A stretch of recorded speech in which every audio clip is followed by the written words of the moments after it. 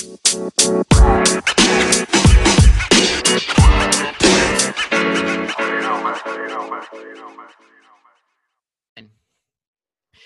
is the Drew Experience Show, the show that's 80% combat sports and 20% everything else. Before I introduce my guest, just got to say a few things what the show is brought to you by. Karate Tips and Tricks with senseis Wensley Jensen and Darren Stringer out of Europe, where they're bringing together all Kyokushin, other styles of karate as one of the largest online growing dojos to bridge everybody together despite the pandemic. KRT Tips and Tricks with Sensei Wesley Jensen and Darren Stringer. Also, if you're an up-and-coming MMA fighter, or let's say you do Kyokushin and you want to become a professional MMA fighter, you need a good manager. Moments Management is the one place that I would recommend, where Nima Safapour, who's represented clients such as Gegard Mousasi, Alexander Gustafsson, and others, to name a few, will give you the ins and outs of how to manage your money, how to be a successful pro fighter in your pro fight career window. And lastly, Kyokushin Shuffle with Forever the Student by Pat Pinto, where he picks the brains of the greatest minds in Kyokushin to see how they excel at their craft. And without further ado, wow, today is a special day because to make this happen, it was all about timing. It was all about making sure like the day worked. He's a busy man. He is such a successful person at what he does. This is the gold standard. I've had many great Shihans on my show, and this is another one, especially for Quebec. He is highly sought after for kumites because of how he sees how kumites should be conducted. He has trained many fighters to successful championships and also made many successful black belts. A devoted father with the daughters he has and also with everyone he teaches. I have the pleasure. It's such an honor. I mean, he is the white whale. He is a samurai in definition. I am honored to be joined by Shihan, Pierre Cataford of IKO Nakamura. Welcome, Shihan. Us, good morning. Well, thank you, Drew. Thank you very much. Nice to see you. Thank you. Well, I have to say it's an honor to really have you on. You know, everywhere. Since I made the announcement that you were coming on, I want to give a shout out to your association in Boucherville and the other dojos. They've been really supportive.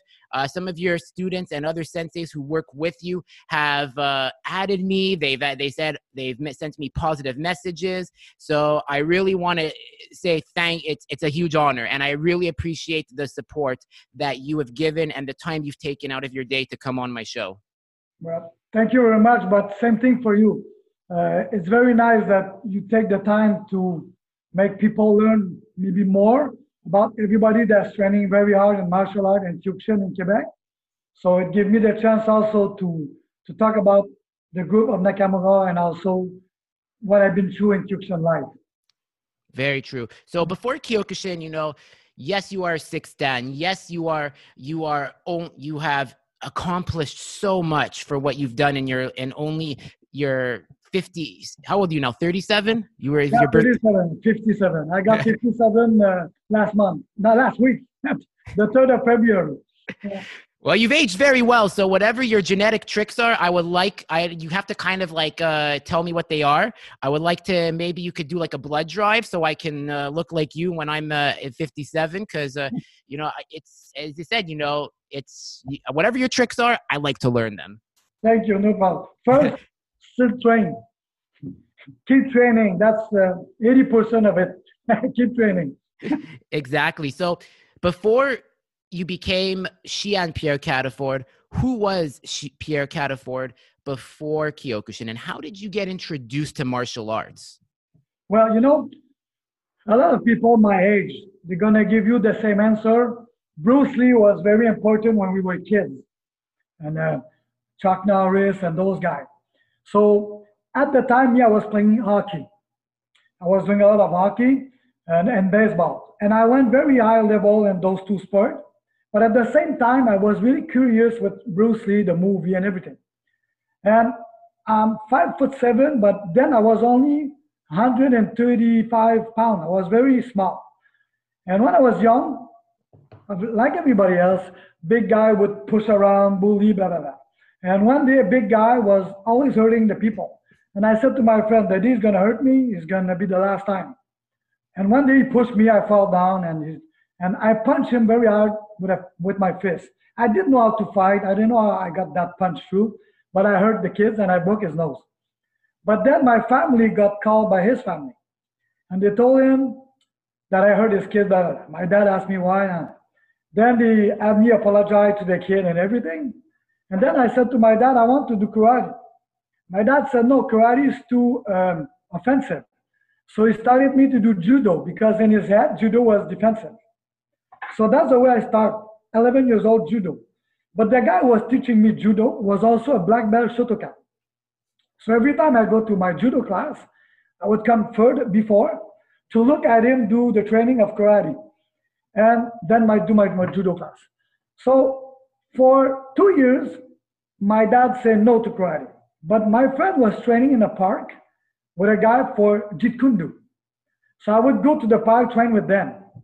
And at 15 years old, I learned that the guy was teaching us Jeet Kune Do and some other training, weapon training and all that. I was a Shylock, so he was doing a bad job. So I told my dad what's happening. And he said, no, this is no good if you don't want to follow a man like that in life. And then I said, okay, but can I go find a karate school? And that's when I started to look around. And I went to 7 schools of different martial arts. And I ended up in a Kyokushin school. And I said, oh, that's what I want. And then I started. I was 15 years old around. I started to do Kyokushin. So that's the beginning of my history. And 11 years old, I was telling my mom, when I'm home, I'll be teaching karate. So I'm lucky I knew at 11 years old I wanted to be a karate teacher. And then life brought me to different things, and of course then to Kyokushin. Then at that time Sosai was alive. I had the chance to meet him twice. One of my fighters finished 4th place in 91 in front of Sosai. His name was Jean Rivière then. So because of that, I really got into Kyokushin very, very fast, with good people around me. Of course, at that time, I was with Shihan André Gilbert. And now my team was with Kensho Matsui after Sosai passed away. So all that began my career, as an owner of karate and all that. Yeah. Mm-hmm. That's interesting. And I love what you said there about how it's like, because you had an experience being bullied. And this is where, I just want to say why I'm wearing pink today is because the company I work for, TELUS, by the way, the views expressed in this show do not reflect my work or the company. But I feel like it's important that I think martial arts can really teach that respect, because at the end of the day, hurt people. And that's why I think that kid was pushing you around, because he was hurting. I'm not trying to make excuses for him, but I believe, it shows the respect that you have to be willing to apologize. And it's not easy, but that just shows how humble of a person you are. And I want people to really see that, because at the end of the day, I do believe martial arts is an antidote to eliminating bullying, because you teach respect and you see people's skill set. Well, Drew, if you never get punched or kicked, how can you know that those things hurts? If people never push you around, how can you do? But when you start karate, there's always somebody better than you. So you have, even if you punch and kick 10, the next one, 11, might give you a lesson without being a bad person, just to show you there's always somebody better than you, and that you can always train to be better. And then when you start to understand that in martial art, you start to respect more people. You start to understand that sometimes people come to school. When I was 25 years old and teaching, the guy would come and, I want to do karate. Already I was young. My head was like, we'll show you how we train. Now I see that. In my mind, it's poor guy. He doesn't believe in himself. So we're going to have to learn him to believe in himself. Then that pride that he showed too much is going to go down. That's the way I think you become a better person. But the same thing for me. When I was young, I was small. I fought my first kickboxing match professional. I fought 134 pounds. Imagine. Now I'm 175. Okay, if I lose 10 pounds, I'm very, very, very thin. I cannot go back to 134 pounds. So because of that, you learn that Kyokushin is a way of living, not just punching and kicking, So, yeah. I love that. I love what you said there. And that's why at the end of the day, like, I just want to say it again, martial arts is the perfect antidote to, I can't say stop bullying because that's a very subjective term, but it can bridge differences from every walk of life, regardless of your religion, your language, your creed, your orientation. Like when you go to a dojo, you think of all the people you see. Like and this is the thing too. Like when I went to my first school, I didn't speak a word of French, but I got some of the respect I needed. There were some, that didn't want to like really associate with me because of like I was an Anglo. I don't want to make it political, but there are always going to be good people that do want to help you get better. So that's why I credit Kyokushin, and it's more to when I had my conversation with Shihan Jacques Dupont when I did it only in French, and it's like, and that's what I really had to put myself on the spot there, but just the support we have in this community is so beautiful. Like, I really want to say, like, I think Kyokushin in Quebec or worldwide, but especially in Quebec, the community is so small, but man, it's so supportive regardless of where you come from. Yes, I agree with you. You know what you're saying there? I had the chance because of Kyokushin to go not all over the world, but close. You know, people always think about racism or language or color of skin. The only thing I know in my life, everywhere I go with this, New York, I walk on the street. I don't talk about in a dojo. I'm in the street. Somebody else from another country, another color of skin, another language, gonna see this, gonna say, "Oh, where you from?" Then we talk. They don't start with what organization are you or this or that. They're gonna say, "Us." This is an international language, and then you start to talk. So there's no religion, no language, no color of skin, no politics. I think this is the more important of Kyokushin. Anywhere you go, even in Montreal, of course, a lot of people now start to try to speak English if they're French.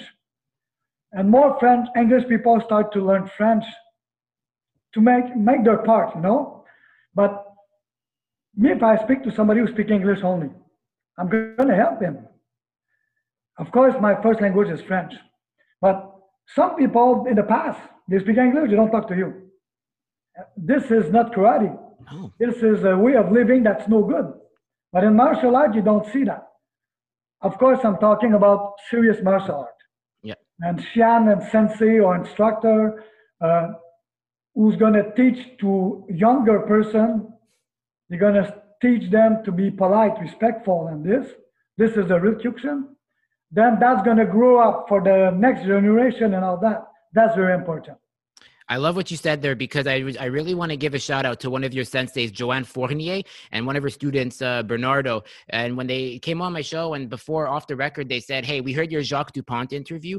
Your French is amazing. And the fact that you went out there to do that, you've gained so much respect from Kyokushin Quebec." And it just goes to show, like, the people you have in your organization are quality, Shihan.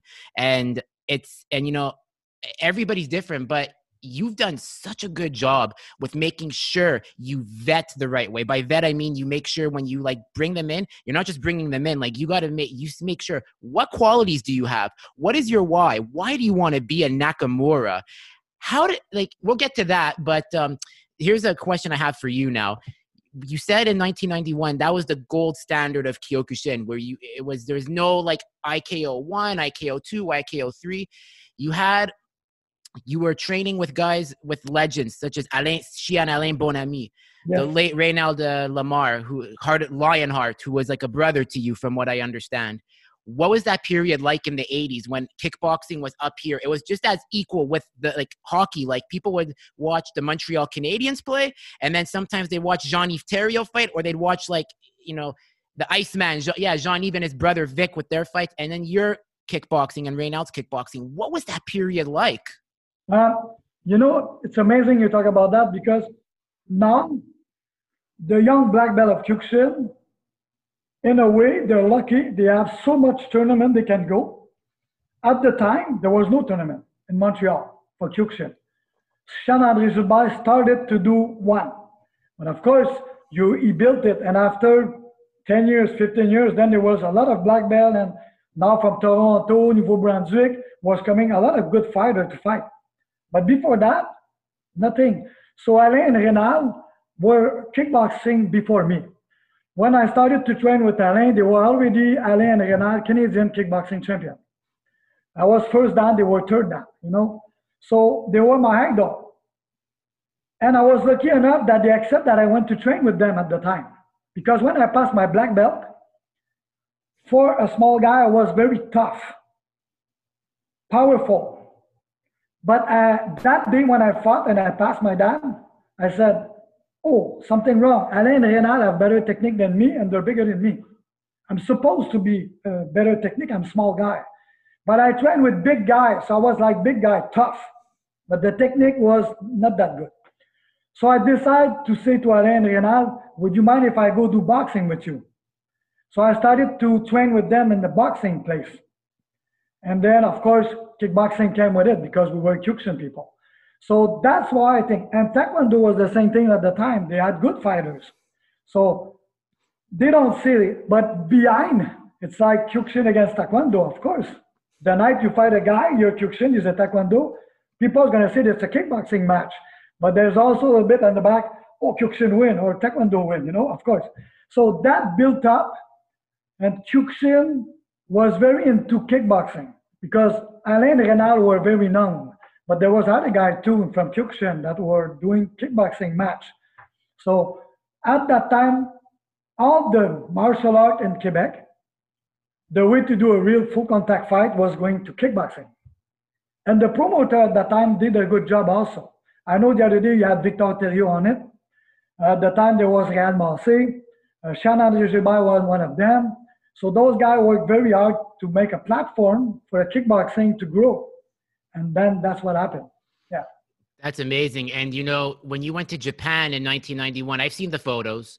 There's you with Jean Rivière, Reynald, and Shihan-André Gilbert. There's even Dolph Lundgren, the actor who was there. Yes, Just like I could name like all the greats that were in that period. And Michael Thompson, who not many people, only like the hardcores know about him. Like, and if you've watched Michael Thompson fight the Black Panther, what was that like? Because he was like, he's the only one that went to 5 extensions with Matsui. yeah. Do you know Gary O'Neill? Of course, the Gary Step. I've heard of. He's an Australian legend. Okay, so Michael Thompson was the first kind of fighter that would move that. He was moving a lot. So he was very using the full floor. You know, some people, they're going to fight. Of course, in Kyokushin at the time, you didn't have weight category. So the guy like Makoto, my master, he was world champion. He was 6'3", 285 pounds. So, like Dolph Lundgren. Dolph Lundgren fought against Makoto. So they did, I think they did Ikiwake. So they tied. They have to go for another round. And Makoto win because he had more stamina, you know, the Japanese mentality. So those guys are huge. So for Michael Thompson, he's not small as me, but he's in between. You need to move with those guys. But some people move because they run away from the fight. Some people move because they use the mat properly to pull. And the first one that was doing that a lot in Kyokushin, there was a guy, nobody knew him a lot. His name was William Oliver. He was 5'4", 134 pounds. And if you see the first video, they call that Black King. There's a lot of Kyokushin people, and you see him do some. He was very, Sosayama very impressed by his technique. And there was Thompson after that. He was from Europe, Michael Thompson. And he was moving great. And I saw him fight. In 91, he was there. He fought too. So I saw him fight. So that guy was amazing. And then Gary O'Neill was the next generation that looked like Michael Thompson, but with some footwork, amazing footwork. And me, I had the chance to train because he came to Montreal to give a seminar. But then the Thursday, only the fighters, we went to André Gilbert. We were like 40 person. We all trained together, and I fought with Gary O'Neill, maybe 10 minutes. And he told me, Jean-Pierre, at the time I was sensei. He said, Sensei Pierre, you're very fast, but work on your footwork. And I'm telling you, I was punching him and kicking him fast. And and 1 second, he was beside me and his knee was on my jaw. He just did like, and then I look at him and look at me and we start to smile. He really cut me with the way he moved. And I never saw the knee came and he was not in front, he was beside. And then we went to eat, of course. And then the next day, he was training with some people from Montreal and he said, you want to come with us? And we trained for a full day. And he was only teaching me the way he thinks about moving. Since that, well, I can move like Gary. I'm older. I cannot go and compete like that. But I can teach my student how to move, how to use his footwork. And that's why I started to understand that we have to learn from a lot of people, because two things he had me done in my belief of training, you cannot do. You know, in martial art, you're not supposed to move on your heel. You're supposed to move on your toe. But there's two footwork that Gary O'Neill used. You have to end up on the heel. So then it's like, but he did maybe 50 knockout with that move. So it works. So you cannot say it doesn't work. So that's when I opened my mind to, okay, there's a lot to learn from those people. So that's it. That happened to me actually. And, you know, like I did, cause like when I was at my old school, I didn't really have like proper like coaching or attention. But then when I met, my current coach I have now, like Mohammed, I mean, like, you really want his name mentioned, but I just got to say, you know, Mo is the one that said, you got to keep an open mind. He's like, I want you to watch Leshy Kurbanov. You know what I want you to do? I want you to watch, not Gary O'Neill, but he's like, I want you to watch some of the European greats. So he was telling me, like, this is how I want you to, like, learn. He's like, you can't just think of, like, rock'em sock'em robots where it's like you're going in for the pressure. He's like, because not everybody's a pressure fighter. It takes a special breed to be the pressure fighter. So always keep an open mind when you're learning about how to be in kumites. Yes, I agree with that. And you know what? People don't understand that sometimes. And I tell them, look at hockey. Remember the time those guys like Maurice Richard. It's a big, big name. It's amazing what he did. But if you look at the hockey at that time and the hockey today, it's not the same game. The guy has better shape, better speed, better stick to be able to be good with them. So the hockey really changed. In martial art, if we do the mistake in Montreal to think it's always the same, they change. Why? Because the Russian and the Japanese people are very good team of fighters. And they always push up for the next generation. So what happened? Japanese has a way to fight. Next tournament, the Russian come with a different way. And you have 10 Russian, 10 new Russian, I mean. The 10 new Russian have the same skill, the same time. The coach going to call the cantando at the 22nd of the end. Nobody did that before, but one. No. You see 10 Russian fighting in the day-to-day, the 10 going to do that. So it's a teamwork, it's a mentality. Then the Japanese, some win, some lose. They go back to training. Oh, Russian did that, they adjust. So the Russian, for 2 years, they bring new kid with new technique to adapt to the Japanese. So good fighter and good coach have to understand it's always going to improve. And if you stay in your dojo or you stay in your house, impossible you learn about that. You have to go to tournament. And tournament in Montreal, there's amazing fighter. But the lack we have, there's not enough, so they can compete each other all the time. And if they don't go out, they don't see the new technique. So they're good, and then they go out, they get surprised because they get something they didn't know. So that's why I always want to go out to learn from them. Of course, I have my experience.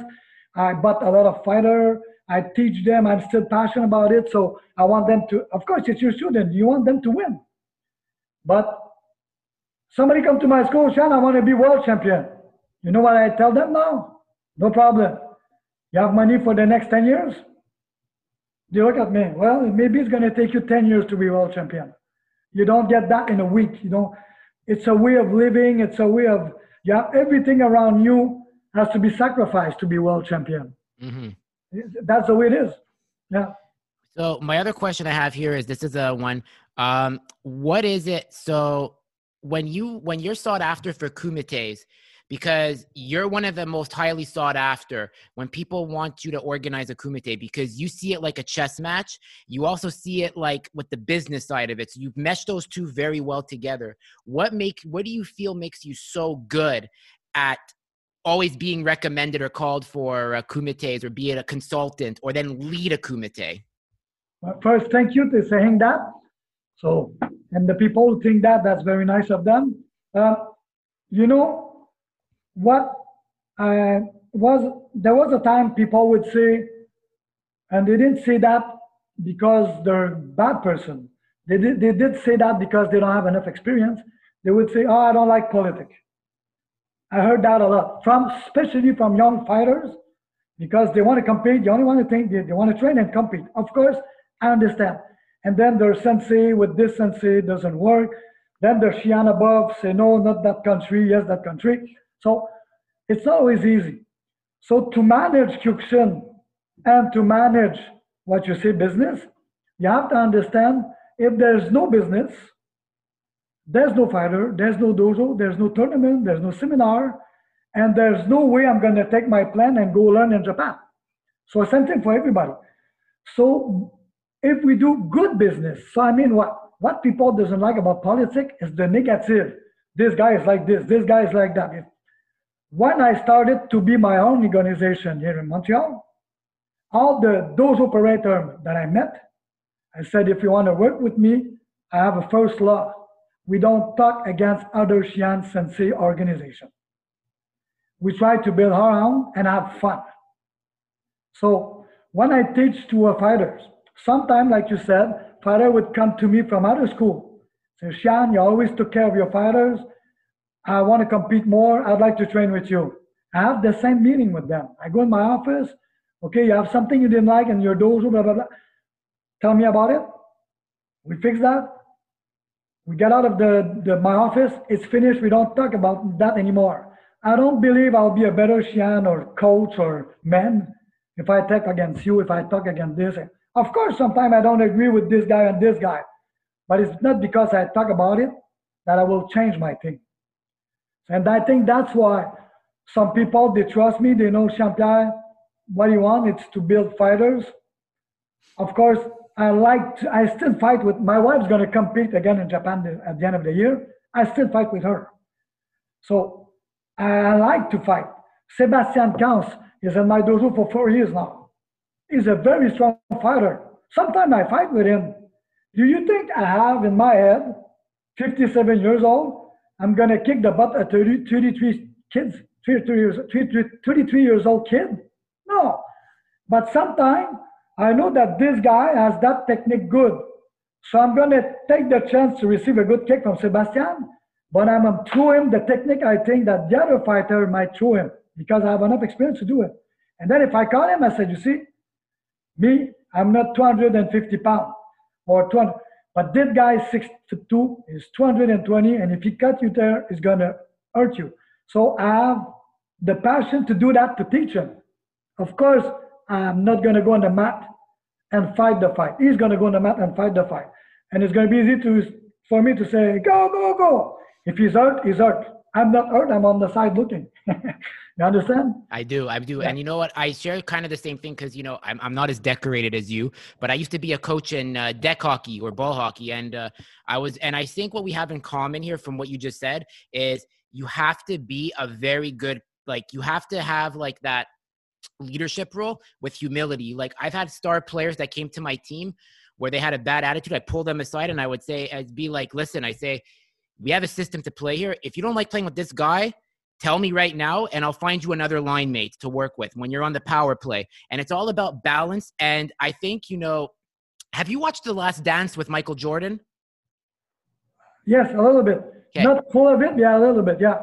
So I really think what you and I can take from that is like, we're kind of like, I wouldn't say we're Phil Jackson, but we can share some of the philosophies he has of how he is with certain players because every single person is different. Fighter A, like for example, you train Sensei Sebastian. Well, Sensei Sebastian, you have to train, you have to coach and train, teach one way.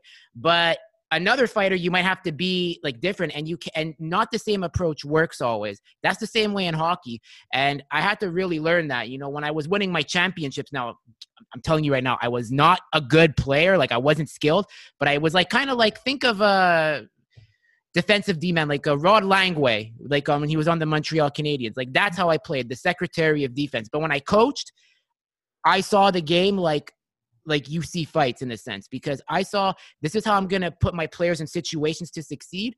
And I know it's going to work. Some might not like it, but when I explain what I'm trying to do, that's why we won 5 championships. And that's why like I left and then got into martial arts. But I love what you said there, like where you take them in the office and we don't talk bad about anybody, because what does that say about your character?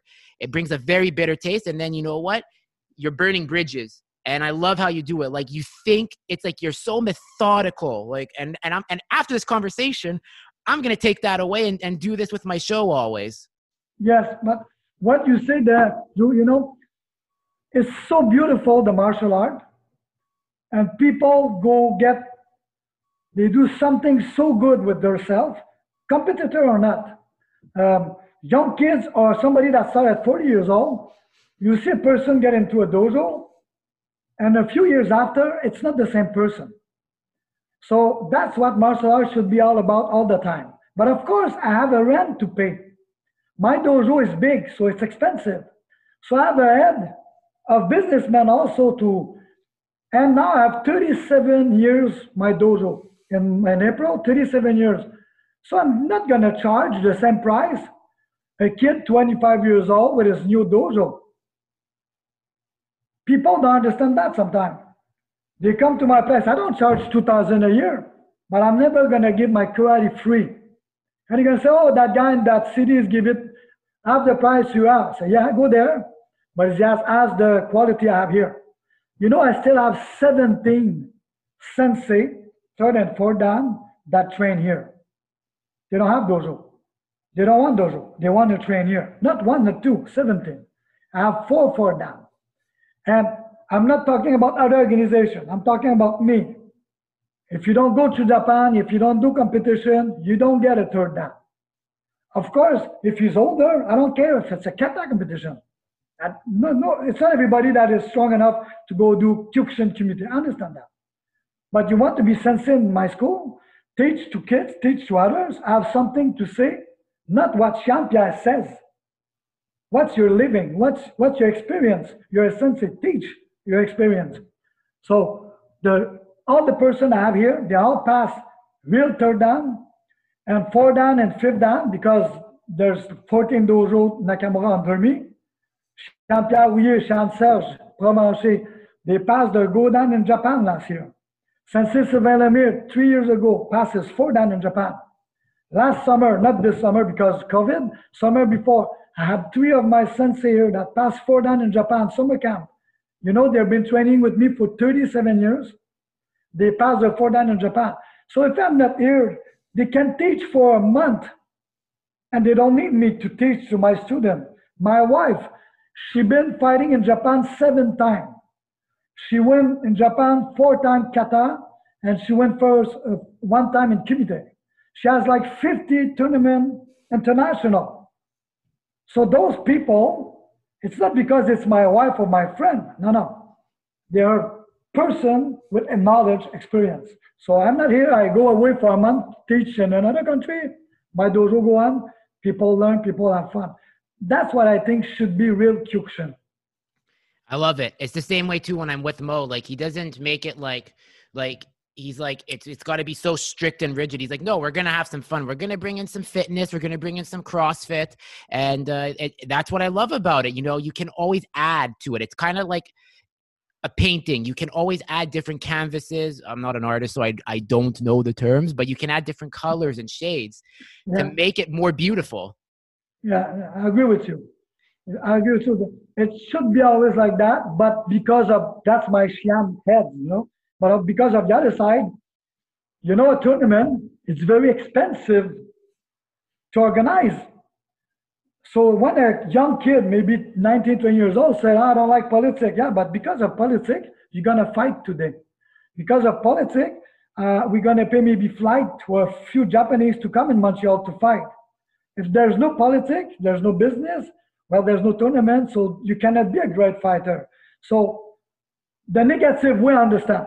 Me too, I have enough of that. And when I heard that one of the sensei or the Shihan is like that, I'm telling you, me and my groups, because you know Pierre, Serge, Chauvin, and me are the group KIK, Kyokushin International Karate. And we were representing IKO Nakamura in Canada. I'm the branch chief, okay, but I did not want to be alone to take all the decision because I might be right and I might be wrong. You know, I love black, but maybe in 5 years, all the new kids gonna like blue. And now the other sensei or Shihan's gonna say, Jean-Pierre, black, this is no good anymore. You should go with blue. But if I'm alone, I'm gonna go black, black, black. Because you don't get branch chief and high dan if you're not stubborn a little bit, you know? So because we're four taking the decision, then it makes less mistake going on with the group, you know? And why I took those three guys? Well, they've been with me for 37 years. So they're not only my student, they're my friend, they're almost my family, you know? So that's why the group is working out together. And it was the first thing I told them too. Okay, I want to go with Nakamura. This is why. But I want you guys to be in kick and take care of Nakamura with me. But I have one rule. We don't talk against other organizations. We build ours. Because I was like, it was a pain for me in the past, all that negative talk. And of course, we have to go through. When you change organization, there's reason. You're not happy. Why you're not happy? Things happen. And me, I'm not a perfect human being, but I'm not somebody who's going to change friends every week. And I'm not the one who's going to change Shihan or master or branch chief or organization every week. So it took me 4 years before I took my decision. And that was sad. For me, I was sad. But to make myself and my group grow up, I had to take that decision, you know? I definitely understand. And that leads me to my next question, because you left IKO in 2016. A lot happened. Reynald Lamar's passing, and I understand Reynald was very close to you. So this is a two-part question. So what was it like? What was the friendship you had with Reynald like? And when his passing happened, how do you feel that impacted Kyokushin Quebec? Well, you know, first thing, Jean Reynald was a great champion, but also he was a great human being. And Reynald, Alain, and me were like three brothers. We were always together, trained together, of course. But then, you know, you get older, you don't compete anymore. We would do the karate, but then we go play golf. We do things, we do summer camp with the kids and come and train. So, but at that time, it was already hard in Montreal, Quebec, that everybody stick together.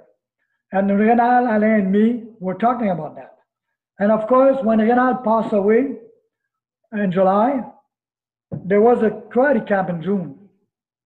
He came here and I was not able to go to that one. So he borrowed my système de son, you know, speaker and all that, because I have a big one we could bring over there for outside.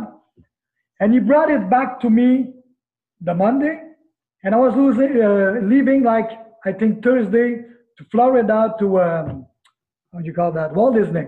Okay. With all the family and the big thing, the big Walt Disney thing. And after a week I was there, I got a call that Reynald passed away. I got a call. I think I got 150 calls that you cannot imagine all the calls that, because everybody knew I was out. So they knew here. So my friend, my student, Sebastian, Hugo, Johnny, Sensei Johnny, I think he texted me and called me about 40 times. And finally, because I was at Walt Disney Park, we were using my wife's phone.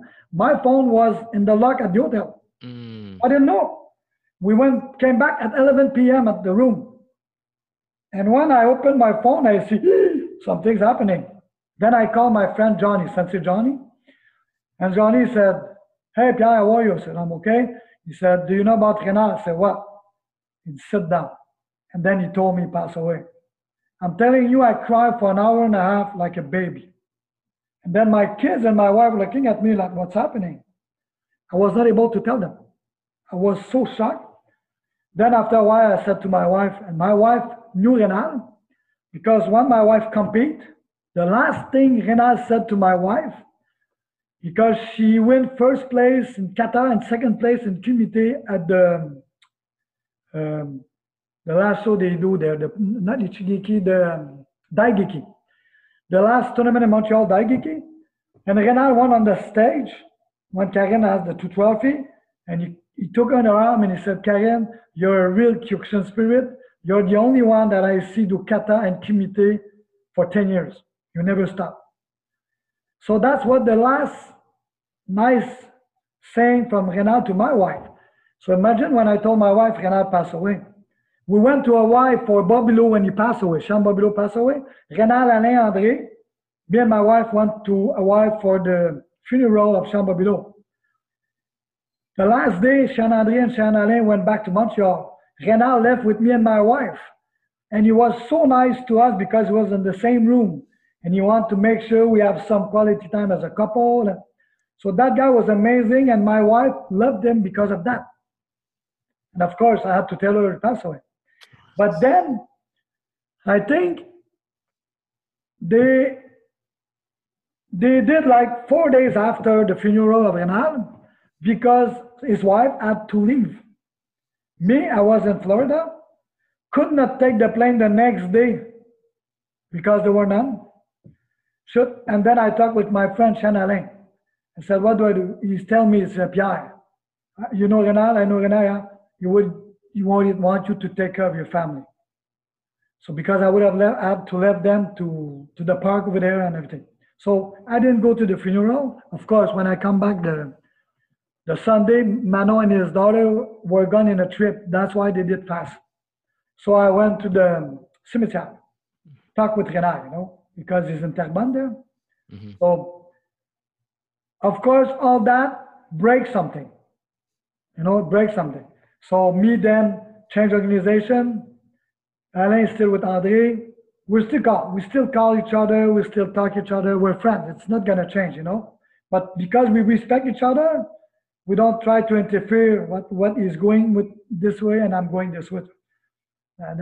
So that's why that's break up. And at the time, the Saint Lamar did want to change organization, but Renal did not want. Mm. But of course, he passed away. Then they decided to go. So all that like did break at the same time, Yeah. It's pretty crazy. He was kind of like the anchor that kind of held Quebec together because of how much of a gentleman he was. And the stories I've heard, like, I'll never forget it. When I first got into Kyokushin in 2016, I remember reading an article about Reynald, and it was like there was a guy. I'm gonna butcher how I say it, but this is what happened. There was a man that had many piercings and tattoos on him, and he couldn't stop crying. Like he was just crying in like the arms of Sylvie, and Shihan Sylvie, and like he was just like, and they were like just consoling him, and it just goes to show you like how like a human being like him just impacted this guy's life. And at the end of the day, it's like there's this saying I carry the quote in my phone by the late Charlie Murphy, Eddie Murphy's brother. Don't take life for granted and don't take people for granted, because you never know. And that's why I do this show too. Like, to take inspiration from that. It's like there's not going to be like a Shihan, Pierre, Cataford. We're all going to pass away. But when I do the show, it's to treat my guests like the reason why I give them a pedestal is because they've accomplished stuff and I want them to feel valued, so that's why like I love what I do. And that's why I want these stories to be told, because you never know the impact you have on people until you're gone. Yes, I agree with you. And this is sad. Of course, life is a lot like that. I have my history of Kyokushin. You're going to take in Montreal another Shihan, maybe same thing, 30, 40 years of experience. He has a story about Kyokushin. Half of it's going to look the same as mine. The other half, I don't know nothing about it, and he doesn't know nothing about it. And that's why it's not good to trash against each other, because the student unders, they don't like that Shihan or that sensei, they don't even know you. But because they trust the sensei, the Shihan or the coach, they see you sometimes, they hate you. And sometimes it's sad, but the problem is not the guy they hate. It's the guy they teach to them. But they don't know because they're impressed by he's a good Shihan, he's a good teacher, he's a good this, he was a good fighter. So they think everything is that. So that's why coach, sensei or Shihan has to really, really think what they teach and what they tell around them. Because sometimes it goes deeper than what they think. Because of course, we talked about that, me and you last time. Shihan for me is a title. First, I'm Pierre.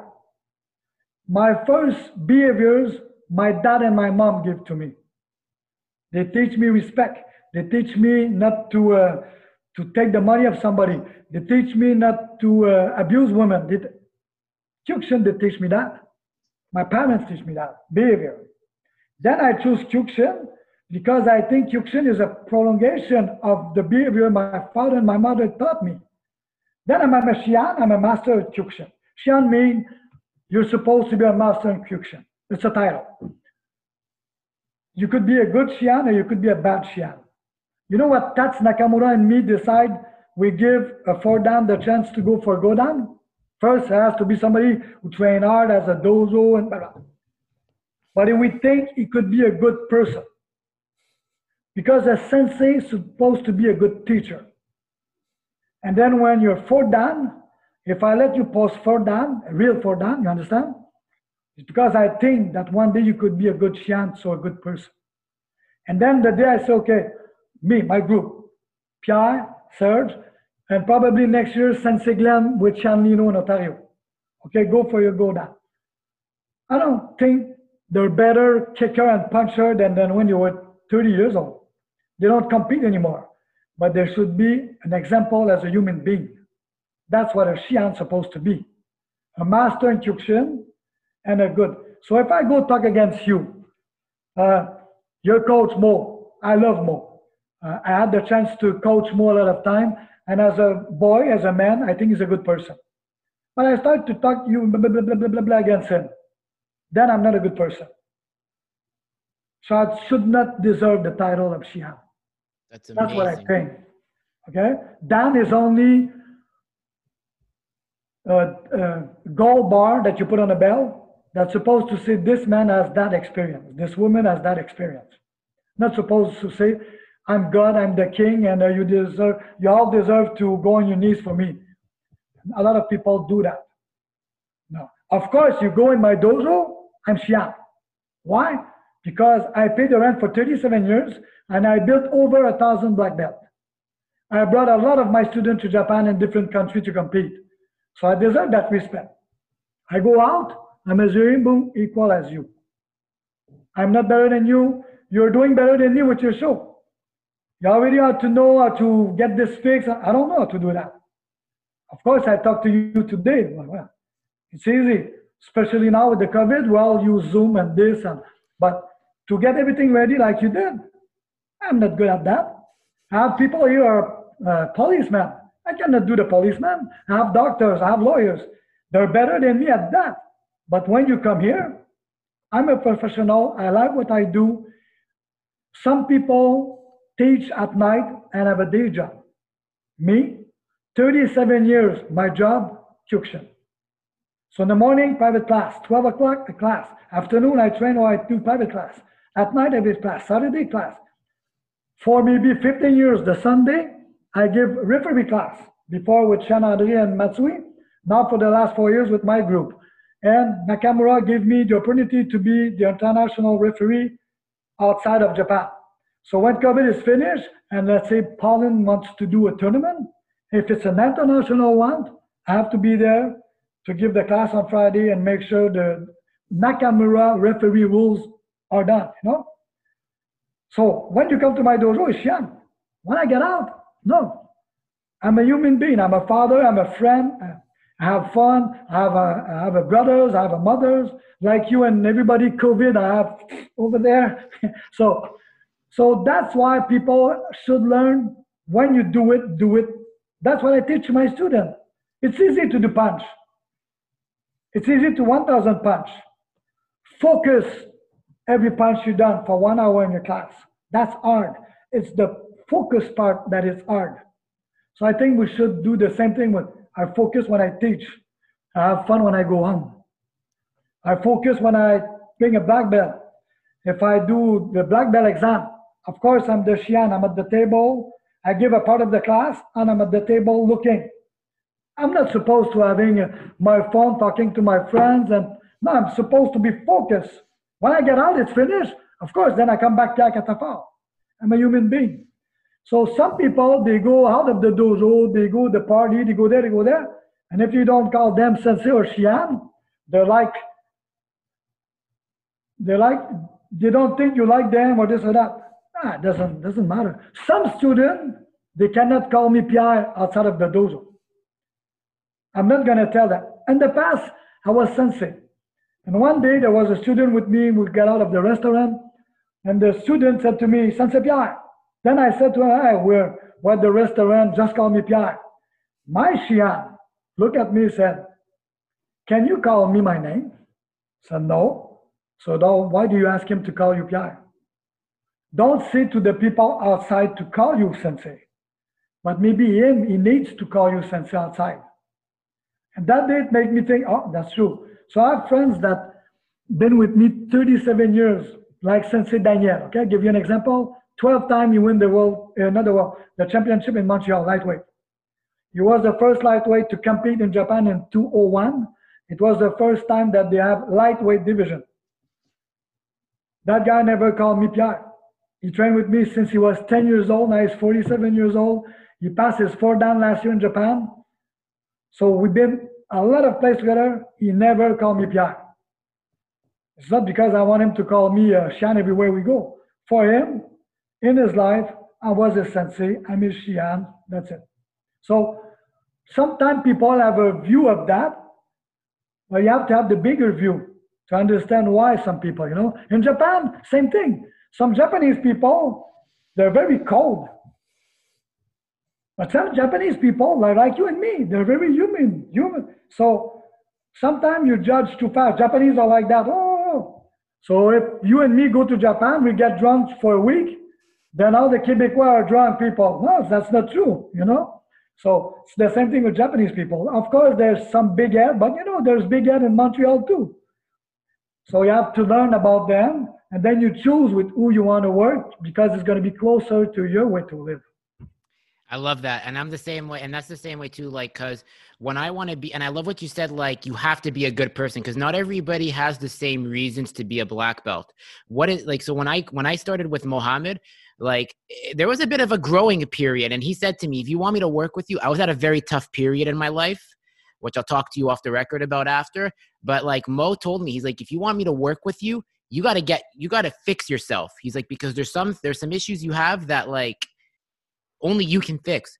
And what's your reason? He's like, why do you want to be a black belt? Is it to impress girls? Is it to impress others? And I said, no. He's like, okay, what's your reason? He kept pushing.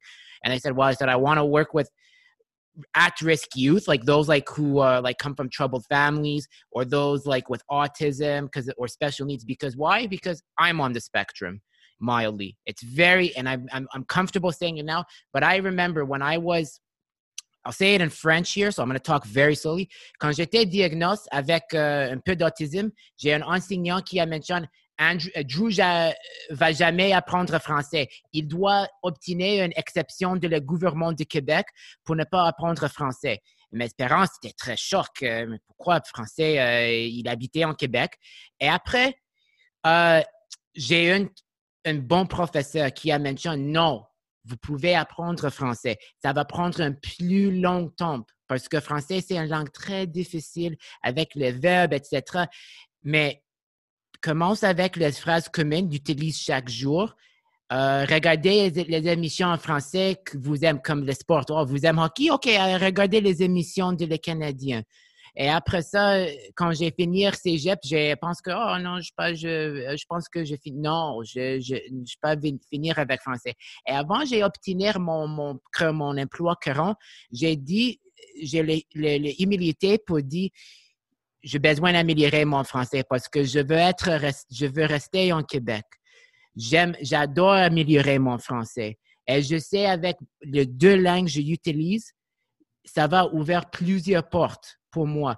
Je sais mon grammaire n'est pas parfait, mais quand je suis une sensei ou un senpai, j'aimerais être un exemple pour les enfants qui ont les défis. Et maintenant, hey, j'étais dans le même bateau comme toi. Ça va prendre plusieurs temps, mais juste aller à un passe bon pour vous. Perfection jamais existe. C'est constamment amélioration vous doit faire. Yes. And you see the good friends you did there?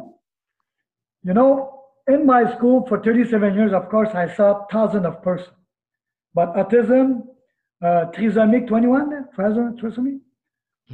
I have a brown belt here. The guy is trisomic. He was the first Québécois trisomic to finish his first fifth year of high grade. So on that 5. And you did it. And now he's a brown belt here. And of course, those people with trisomy 21, they cannot be kicked to the head because the back of the is very. But he's a brown belt. He's doing fight. He's doing everything. And the day he's going to pass black belt, except the very, very full contact fight. He's going to do contact fight. He's going to be a real black belt. Because what you just said, I believe in that. We talk a lot about champion. You talk about a lot of try to be a good coach, a good referee. But this is 5 to 10% of a dojo. The other 90% is regular person coming in just to work for themselves. Of course, you have kids very young with talents, and you have kids with different problems or differences. And martial art help those people a lot. And a good sensei is going to help them a lot. You know what? I go to Japan with a champion. He makes me look good. I work with the kids every day for 10 years. If we do a competition or something, he's going to make me look good. But you know what? This is as important as the champion who's going to make you look good.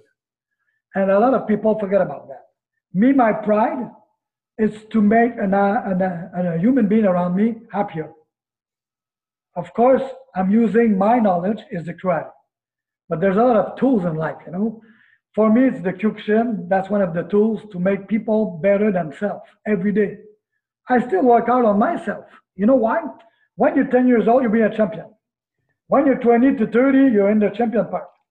When you're 30, you think you know everything. You still go on, you finally find that you know a little bit. And at my age, you know what you do? You don't want to lose nothing.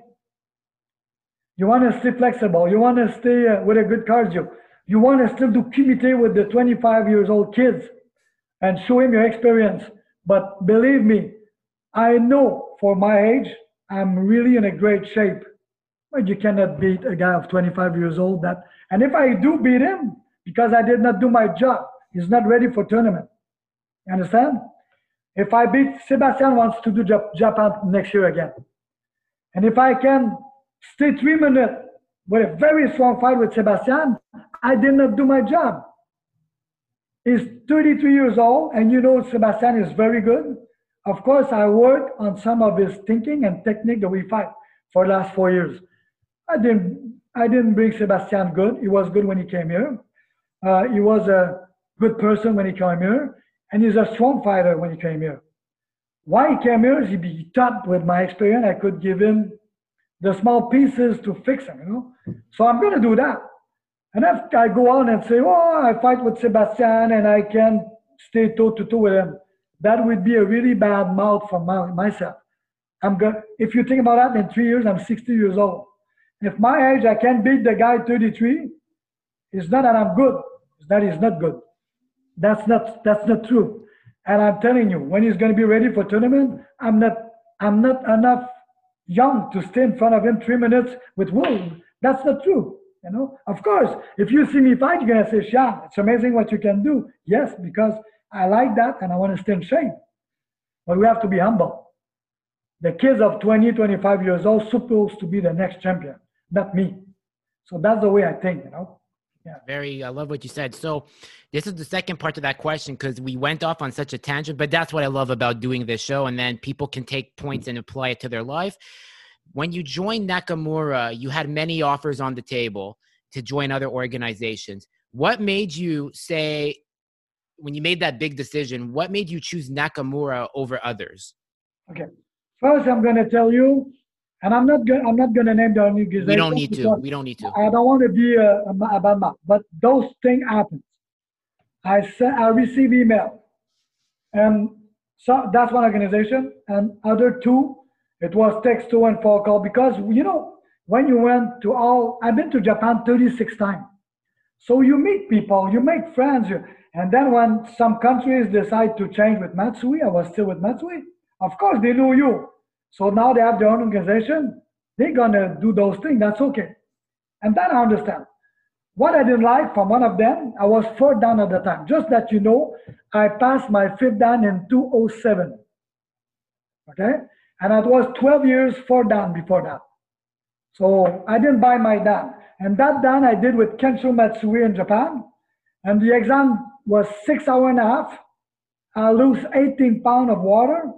And we finished with 50, 60 cumulative. And there was 40 Russian person going for third for that. So imagine the kind of fight, So then maybe 2010. So I'm a for that. No, it's before that. I was for that. So maybe 2005 or 6, I received an email. We'd like you to become branch chief for our organization. And if you do so, we'll put you branch chief and we'll give you a 6 dan. And I was 4 dan at the time. The only person who saw the email is my wife. Because I did not want anybody else to know about that. Of course, I called her and I said, you know what? At the time, I was still okay with Matsui and all that. I said, the day I'm going to have it done, it's going to be 5, not 6. And I really want to do the exam. And the guy said, why are you telling me that? I said, because for me, I need for the rest of my life to know I did the real exam for a 5th dan. This is for me. This is not for my Shihan, for you, for my wife, for me. Because I know the way I'm built. And I'm not going to be happy with myself. So I said no. Then when I got 5th dan, the organization tried to bring me with them. I was not ready. Then, of course, like I told you, 4 years before I go with Nakamura, there was too much negative politics. And one of the sensei under me said, Sha, where do you want to go? I said, I don't know. That's 4 years before. I said, I don't know. I said, why? I said, when I'm happy somewhere, I don't start to look everywhere. So I didn't look everywhere. So I don't know what's happening with other organizations. So let me the time. Then I start to ask more questions, to look. And sometimes life, timing is perfect. Tats Nakamura is in Vancouver. Tats Nakamura is my friend for 25 years. We've been in Montreal, Vancouver, LA, Japan, New York, all the time. And believe it or not, I was in Banff for a seminar with Matsui, October. Shan Tats was in fun with me because we're both Shihan. We trained together for 3 days. Sometime I would be with Brad, another one, a guy from Russia. But this time it happened like that. Tats Nakamura and me for 3 days, all the training for 3 days together. So of course we got up the room and we talk and we have fun. November, his uncle, Susui Makoto Nakamura, 2-time champion, world champion, decide to let go Matsui. What people doesn't know is that his son just won the Open, All Japan Open. So his son name is Masanaga. Masanaga Nakamura win for the 4th time All Japan, but this time is I'm sure it's heavyweight or open. But that guy is smaller than me.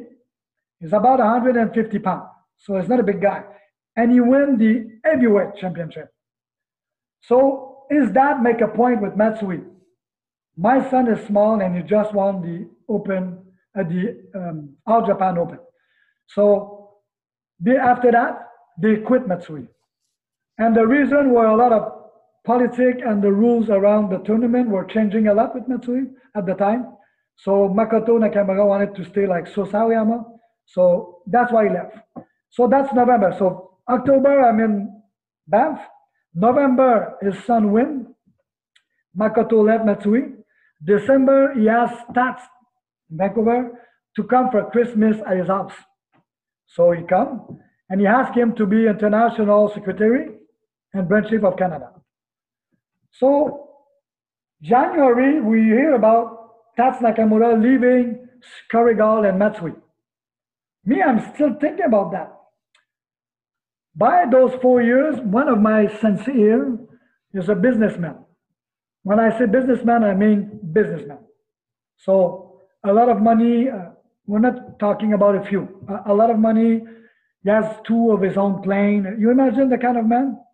And that guy is a businessman, and he did a few trips with me and a few meetings because I wanted to know what he think the business way. Because to become a branch chief, it's not punching and kicking. No, it's what I'm going to open for my dojo. My own dojo I can teach, but the 14 dojo, they want to follow me. Why? There has to be a reason. So because of that, I was thinking a lot. And then one day that man came into my school to do his class and he said, Pierre, I think with you, we did a lot of trip, we did meeting, you tried to do everything you did to fix what was with the other organization. It did not work.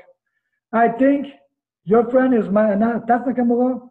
I think you should look seriously into it because everything else we're not sure. And if you don't do it now, somebody else is going to do it. Somebody else is going to become a branch chief for Nakamura in Canada one day, that's for sure. So that's why I call Shihan Tats. And believe me or not, I call him, hey, Shihan Tats, in March. Shihan Tats, how are you? Good. So how it's going with Nakamura and all that? Well, you know, in Japan it's huge, but here in Canada I'm starting, so it's small. And I said, yeah, but that's why I'm calling you. I'm telling you, he said, what? Are you serious? That's what he answered to me. I said, yeah, Shihan Tats. He said, I would never believe you would call me. You're so into it with Chanada. I said, yeah, I'm not happy. And then we discussed the business mentality of Nakamura. Because some organization, I didn't agree with that. And there was so much negative politics already in Montreal with some people. I didn't want that. So I said, okay, this, and that. They send me everything they want. I said, perfect. There was one thing, I'm not going to say on the show. I said, that thing is not there for me, it's very important. He said, don't worry, the mentality we have is like that. Perfect. Then I signed up with them. This is March. June, they get here. Just to show you what kind of, they pay for the plane of Tats Nakamura, they pay for the plane of Masanaga Nakamura, they pay for the hotel. We did a seminar here with only the teacher, all the black belt. We were 72 sensei and Shihan in my dojo. I had 13 persons that just passed black belt in June. They arrived with the belt and the certificate. He gave all that one by one to my student. And then you give me a branch chief certificate in front of everybody. And he said, welcome to Nakamura. That's the way it started. Why I choose them? Tats was my friend for 25 years. I knew him. I know that guy is really straight. Of course, it's a Japanese guy. He was brought up in Japan, and he was, I think, until third dan, top in Japan too. Then he moved to Canada. His father, of course, we all know him, is Makoto Nakamura, two-time world champion. He's like Maurice Richard in hockey in Japan. But what people doesn't know, and I know that now, he has two daughters, a son, a wife, over 180 dojo in Japan. And you cannot be like that if you're only a champion. You have to be a mentor. You have to be. So I start to ask questions to Tats. Of course, you see, he's wearing a black belt, but he's also wearing a red belt. Some people, they're, me? Why? Why is he wearing a red belt? You know what? It makes my education. I don't know why. In Japan, 65 years old, if you're wealthy, you did good in life, your family give you a big red coat with broderie as a proof of you did good in life. So all the Shihan under him, I think like there's 20-something branch chief. They make a belt with the broderie. and they give it to him for the same reason. And you want to know why I decided to follow that man? Because that belt, he's wearing it since that day, every time he put his kimono, toward the respect of his Shihan and sensei. And he doesn't care about what you or everybody else going to think. Because for him, those people were loyal to him, so he's going to wear the belt. Of course, people that doesn't know the history, he think is that, he think is that. He's wearing a red belt because some style, the Shihan, the master, has a red belt. You see, that belt doesn't have to do with karate. You know? So, first thing, that guy, if you do something for him, he's going to take care of you. His son is amazing, is the new age technique. The way he move. Because Russians fight close. They're tall, they're strong. Japanese people got knocked down a lot with Izagiri and those kicks because Russia. So I just told you his son is small. So he has to go kick fast and get out. So what did he improve? He improved of the way you move in fighting. Of course, a lot of people can do Mawashigiri, Yura Mawashigiri, now the inside kick, a lot of fighters can do that. But him, he has to move out and in because he's too small to stay in. So you see him improve again the way of fighting. And you know where his footwork came? From basketball players. He was playing basketball and it was a university. And he was the guy in the back playing. So they have to move quick foot. So he told me that's where I learned to move fast. And I put it into Kyokushin training. You see? So those people bring you. So I said, I have a good connection with Shantats. That's my friend. So if I need, I cannot speak Japanese, but I speak English. I have next generation, for the next 25 years, we have the son. 35 years now. For 20 years, he's going to be going all over the world. So we have that. Plus, we have the notoriety of Nakamura. So in my head, it's like, okay, I have a good connection with Tats. We have a young guy who's going to be excited to teach all over the world. And we have, of course, Makoto Nakamura. So people would think I would there only for Nakamura now. I think about everything before I went. And that's 4 years now. The best move of my life. That's best amazing. move of my life. I was scared. You don't do Makoto Nakamura, but people who knew him, that guy after a tournament used to drink a lot. And sometimes his behavior was like a very, he's a strong man and it will be loud, you know. Since he started the organization of Nakamura, he stopped drinking. Not for him, not for his health, to make sure he's there a long time for us to build Nakamura. So the first year we went to Japan, of course he drank at the seminar party. He was so. The last two we didn't drink. Well, 1 or 2 beer, but not drunk. And having fun with us. I went to Japan last year, summer camp. He said, what are you doing here? Canadian in Japan, August. I said, why? He said, it's too hot. It was 42 degrees, plus 3 times humidity of air. I never felt, I went in the south, I went to Colombia, I never felt, I was looking for shade when I was walking, I never see that. He said, are you crazy to come in August? I said, that guy is a teacher, cannot come at Christmas time.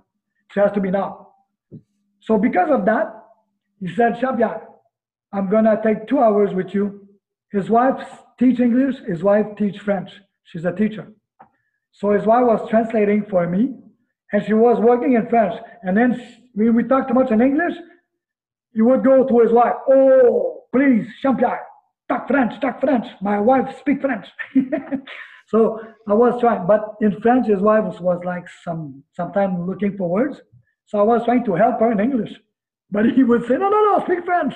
So for 2 hours, I have a picture of it. I'm on the dojo sitting down. His wife is sitting down. And he has foot problems, so he cannot sit down. So he has like a stool, like I'm sitting on a stool now. He talks to you, has his foot down. So he's on a stool, me and his wife, and he gave me 2 hours of his time. And he said, ask me any question you want to know about my training, about the way I think. So I found out about that man that he was generous. At the beginning, I was scared. I would come there with my team, and it would be like, "Gah, gah, gah, gah," and, because the first clinic I did with that man was 201, and he gave 2 hours of clinic, and I saw him slap a 7 dan.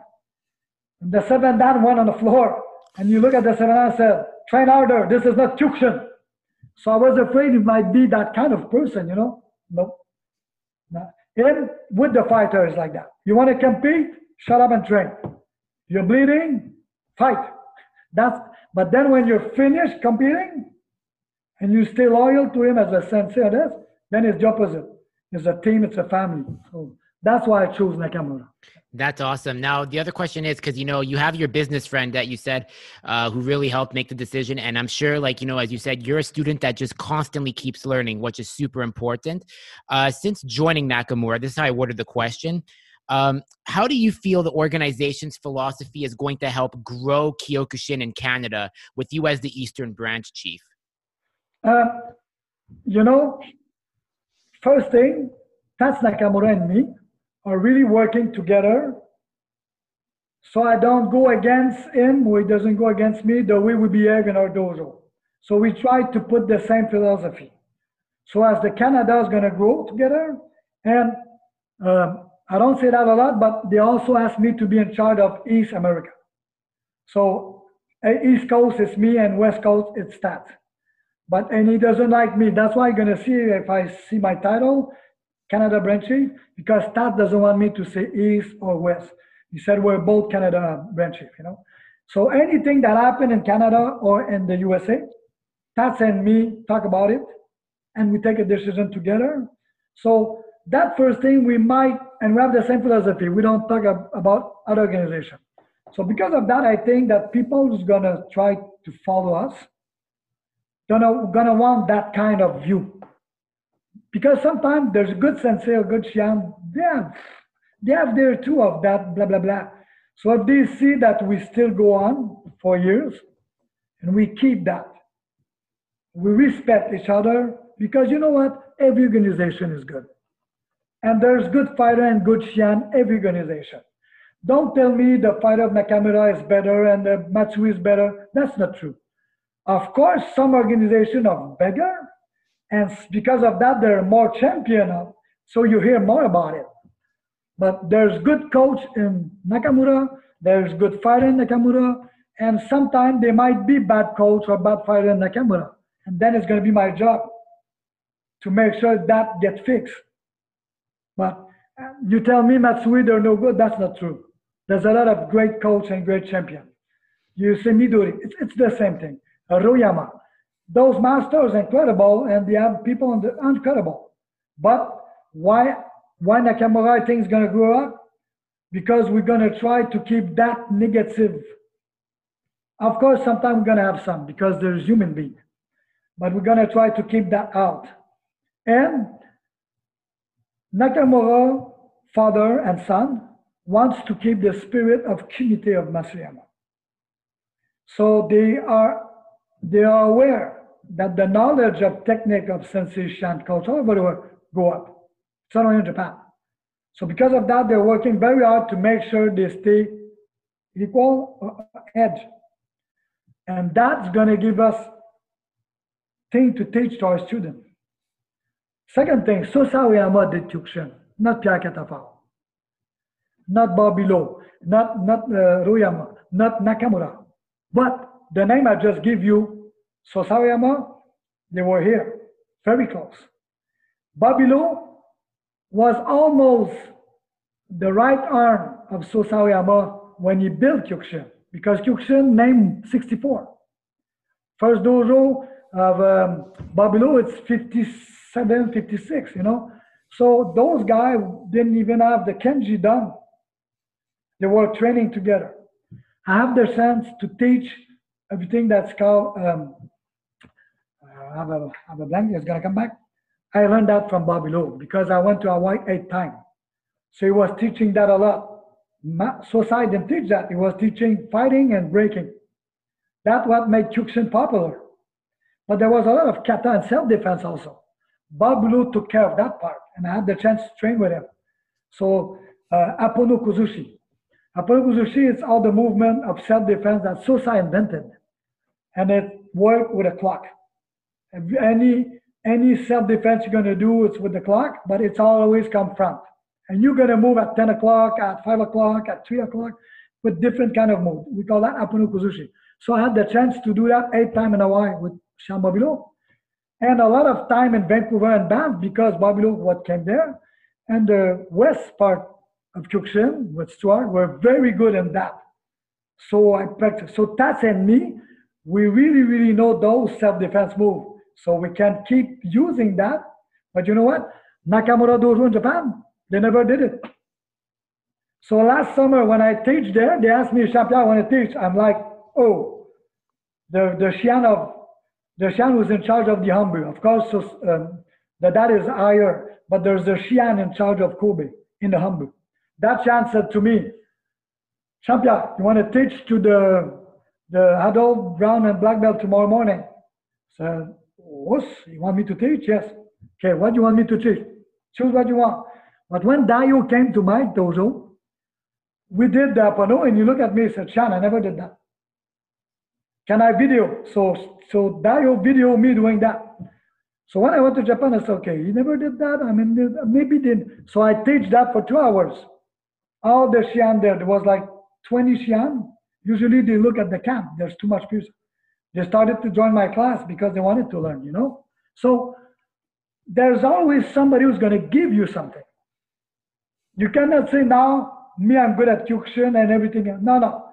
Those persons were all great. They teach a lot of good things. But then what makes that you change or not, it's the behavior of the human. That I was saying at the beginner. And I try to be the example for my children, for my students. It's not always easy, especially now with the COVID. You know, I could send Facebook what I think every day. Why do you think I don't? Because half of it is going to be agree with me, and the other half doesn't agree with me. And what I have to say is wrong or is right. I have my way of thinking, but that doesn't mean, but I have, you know, sometimes people say, oh, it's not that bad. Oh, yeah. Are you working? Yes, I'm working. I'm not. That tell me it's the same thing. Yes, 8 o'clock, I have to be home. But you go work in the morning or you do teletravail in the morning? Yeah, I can't. I cannot even give private class since December. So don't tell me it's the same thing. I'm close. So some people say, yeah, we're all into that COVID. Yes, we're all into COVID. But the restaurant, the gym, the Kyokushin dojo, anything that's around that, been closed for almost a year. Don't tell me you understand what I'm going through if you have a job. Understand? So because of that, I don't go and argue with everybody because it doesn't change nothing. What I can change is train hard. So I train hard every day, 2 hours per day. Every second day I do cross training. Every second day I do Kyokushin training. The Kyokushin training, I fight with my wife or we do pads and all that. And black belt level, you know, we really train hard. But the other 3 days, we really do, people know that as CrossFit. You know, cross training is CrossFit. As CrossFit is it's a company, it's a name. So we do cross training every second day. Of course, sometimes I go home, I'm like, oh, but what can I do else? I have to train to stay healthy in my head with all that, you know. And I'm lucky, my students are very nice with me. I have 100 people doing Zoom still now because I talk with those ones. Sometimes people are like, they have enough of Zoom and class. And me, I'm still have like 100, maybe 20 kids and a 80-person adult following them. And those person, they call me, Shan, I'm supposed to pay my my abonnement now. Say, yes, okay, I'm going to send you by text or this or that. So my students still send me money even if I'm closed to help because they tell me I don't want my dojo to close. I have between 300 and 400 students. And maybe 150 over 20 years. So those people, for them, it's their dojo too. It's not only a place they go do karate, you know. So I'm lucky because they're so nice. They call me, they don't ask me for nothing. They give me so with the government helping with the rent, at least that money is coming in. So I'm money-wise equal as I was. Of course, didn't go over, but I did not go in the red. This is because of my student. you know? Amazing. Yeah. That's amazing. Wow. Like you really made a community. So this is like the last question I have. So you're obviously a father, not only a Shihan. How do you feel being a father and a Shihan has made you a better teacher with everybody, and not only with your students, but working alongside the other senseis and any other Shihan in your day-to-day life? You know, when I was young, I did not want to have kids. So it's only 10 years there's kids in my life, okay? So until I was 46, 47, I didn't have kids. Of course, I teach to kids, I know kids. But on the other side, what the kids go through in a day, what the family go through in a day with the kids, we don't understand until you take care of kids. And then, because of that, it helps you. With other kids, you're going to see the behavior, you're going to say, okay, I could tell you sometime with some kids, I'd go at their home. Give you an example. 2 years ago, I took a woman outside of the dojo. I said, how is it going in your house? She said to me, why? I said, what? And his son is not trisomic. He's got anger issues? Yeah, and also he's autistic. Okay. But you know, autistic, there's different kinds. Yeah, it's so gray. C'est très gris. It's like there's no black or white. It's super gray. Yeah, and that one is really like everything has to be really, really clockwise, or it's a big problem for that kid. And he never yelled in my school. He never yelled to nobody. And for 3 months, he started to yell in class. You know, like to what he has to say, it was going like, da, da, da, da.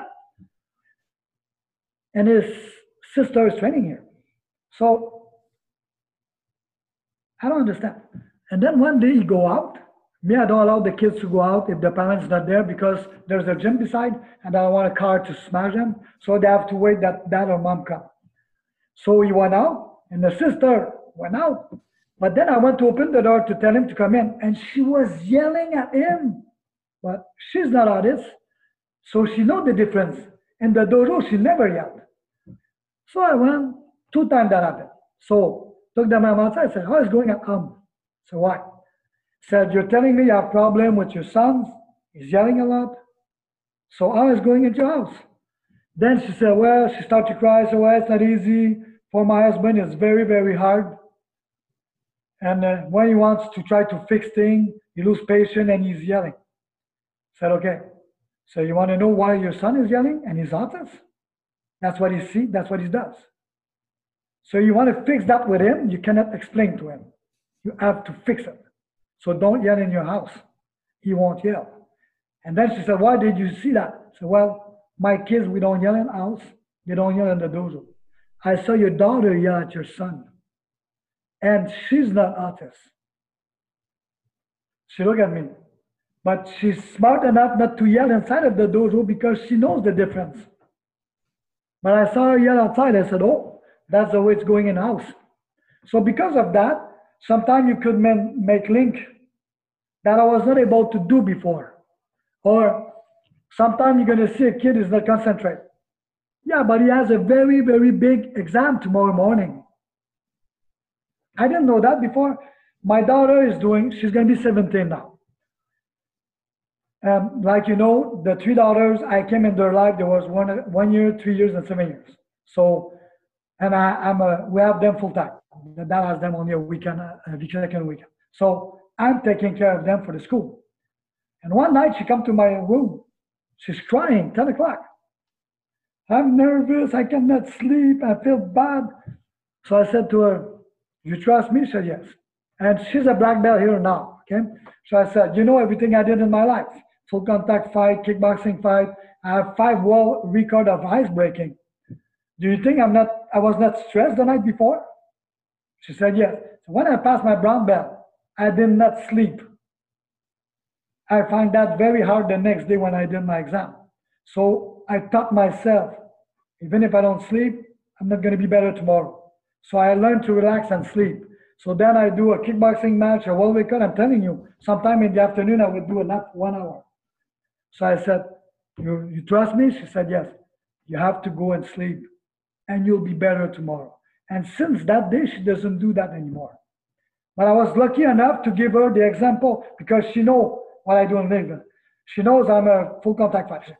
So she knows I really have to have those tests that are very stressful. So I was able to use that for her. Not every parent can use that. Me, I was able to do it. But you know what? 2 years, never happened again. But sometimes I see kids, 16, 17, 18 years old, going to university or cégep. And sometimes the other day, one of my black belts is now he's going to be 18 years old. The guy is amazing. He's a nice kid. He came in, I saw his faith was not going well. His brother just got into a place where they teach you to stop drugs. How do you call that? Rehab. Yeah. So his brother was just took from his dad and his mom, brought to rehab. And it was very aggressive at home when they did it. So the guy came here. I saw his face. I took him apart. I said, come here. What's wrong with you? He started to cry and tell me that. I said, it's not the time to do a class now. He said, what should I do? You go back home. And he said, his brother is older than him. That guy is 17, his brother is like 19. He said, what do? I go back home. I yell at my brother. I slap him in the face. Then he wake up. I said, you cannot do nothing. This, you cannot do nothing. It's your parents' job. And what you're going to do, you go back home and you got to give love to your mom. Give love to your mom. Your mom needs you to be there for her. They're adult. Don't take this over your shoulder. Let your brother deal with that. It's his problem. And being a father with kids make me see this more. Or let's say I would give 10 class of referee every Sunday for 10 weeks. Now I give 4. Why? Those black belts have kids, have wives, or have husband. They need their family. So I have to respect that as a bench chief, as a Shihan. When you don't have kids, you don't see that. I didn't see that. I didn't care about that. Now, I have to respect the people. They have family. So the beginners, they do four class of 2 hours. And then when you have the experience, they have to show up at the 2 last class. Why? Because they have family. I have to respect that. You know? So this make me see that side that I can use for my children, or on the other side for the children here, or sometimes the family. You know, Drew, sometimes parents come inside and they said to you, it looks so easy for you with kids. Looks so easy for you and your wife with kids. Yeah, but when they come here, I have them 1 hour. Competitor maybe 2 hours. I don't have to take care of them when they're sick. I don't have to take care of them when it doesn't go good at school. So for me to be tough with them, 1 or 2 hours, it's easy. But the parents has to give love. Sometimes the parents have to let go. Okay, it's okay. You were punished, but okay, I give you a break tonight. Look at TV. And so because of that, it cannot be like a dojo. When they come here what, for training and discipline. But there cannot be 24 hours discipline in a house. And you learn that as a parent too. You have to be balanced. So I think I try to be like that. You know what I did the last 3 years? We were close to the tournament in Japan. My fighter are getting very good. I see that. Oh, this training, I feel like 8 out of 10 are tired. You know what I do? I tell them, Friday, Saturday, and Sunday, I don't want to see you at the dojo. You don't train. You eat, you drink water, massage, spa, because people always think training. People always think like that, you know? No, that's not true. It has to be perfectly timed. Too tired, no good. You better come to a tournament 3/4 ready, then 1/4 a quarter. That's too much. You're gonna be injured, and then if you have very strong match at the end, and you have to do two second match, you'll be too much tired. So you have to balance. And you know what? Maybe you need 15 hours per week. Maybe the one needs 21. Maybe the one needs 12. Of course, you cannot be a champion with 2 hours per week, but some gonna need a bit more, some gonna be a bit less. Depend. So you have to adjust to them, you know. So you have to. So you learn that with kids too. I have 3 kids. I'm lucky. The 3 daughters are going great at school, but they're really different. Some we just say this way, it's gone. The other one, this way, this way, this way, this way. But they're same family, same house, same, but two different heads. So same thing when you teach. Everybody doesn't learn or go at the same speed, you know. So you learn a lot with kids about that. That's amazing. I think that's where we should conclude it. Where can people connect with you if they want to like, do your Zoom classes or just like get some form of a private Zoom in? Because I really want to make sure that if I can help you like manage during the pandemic by creating awareness, because when you're a big talker, you have to know how to use your mouth right, and that's what I try to use. So I would love to like if there's any way I can contribute to helping you build up more people coming to you as a teacher for whatever reason, that's all I care about most. So where can they connect with you? Well, it's easy. First, Centre de Karaté Pierre Cataford. I have a website, so they're gonna go there. I have Centre de Karaté Boucherville on Facebook, Kyokushin Karate Boucherville Facebook. So those two things, they go there. They're gonna have the phone number of the school. They have the Facebook, and then when they do that and they're interested, then I also have a website for International Kyokushin Karate. This is all the dojo of Nakamura, so they can link to all the dojo under that. Even the dojo in Vancouver with Shihan, all the links are there. So yeah. That's awesome. That is awesome. I really want to thank you for coming on and taking the time, because I know like we tried to do this before. Maybe you don't remember when I had my old show called Beyond the Fight, but then with the whole first wave of the pandemic, things didn't work. And then like when I got the Drew Experience, I'm going to do it right. So I really want to thank you, Shihan Pierre, for coming on. You know, it was such an honor to host you. I mean, the support I've been getting since I announced you were coming on has been big. I love seeing that. There's enough, as I like to say, there's abundance for attention and success to go around. So to have you on the show, I think it helped each other. I feel now, since I've talked to you, like I know you better. And it's just such an honor that I can help IKO Nakamura Canada do better in any way. So you know what? That's very nice from you. Same thing for me. Thank you very much. Of course, you know, we always learn about new person. I think you're doing something great, especially that you did just not now one organization or one style. I know you're taking everybody's Kyokushin important. I agree. And you also think about MMA because there's great coach, great fighter over there too. There's so much science in MMA because Kyokushin fighter is something up, boxing, the next part, but then you have everything on the floor. When you get close to the gate, you're stuck in it. There's different way of, so all that is so much information and martial art and what you give now. So every time people talk, we see a thinking that sometimes, oh, that's good. I didn't know about that. Oh, people always told me that this guy is, I don't know, a bad one. And finally you make him talk. That guy is good. That guy is nice. What he says is okay. Then I think that's going to be a positive thing for everybody around to know about each other and still respect each other, even if it's different sometimes, you know. So thank you very much for doing that.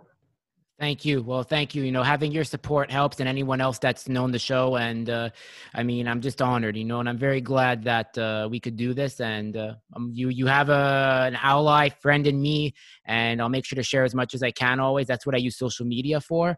And I really also want to say, I'll say it in French, j'aimerais dire merci pour tout le support. J'ai reçu les messages de les practitioners, like the practitioners de IKO Nakamura. J'ai reçu vos messages sur Facebook, les ajoute. Je suis très apprécié. I'm very humbled. Et j'apprécie tout. Il y a être bientôt plusieurs conversations en français seulement. And I'll try to keep it in bilingual, but for Quebec, I'll make sure to try to do it in both languages at times. But I really appreciate the support. So if you guys want to connect with me, Drew Michaels on Facebook, Drew Nomad7 on Instagram, the Drew Experience, have a YouTube channel. So please like, subscribe, share if you like this conversation. We have to raise martial arts up, and no matter what style or organization. Thank you very much. And you know what? Give a nice punch to Mo when you see him. And you say Mo that come from Saint-Pierre.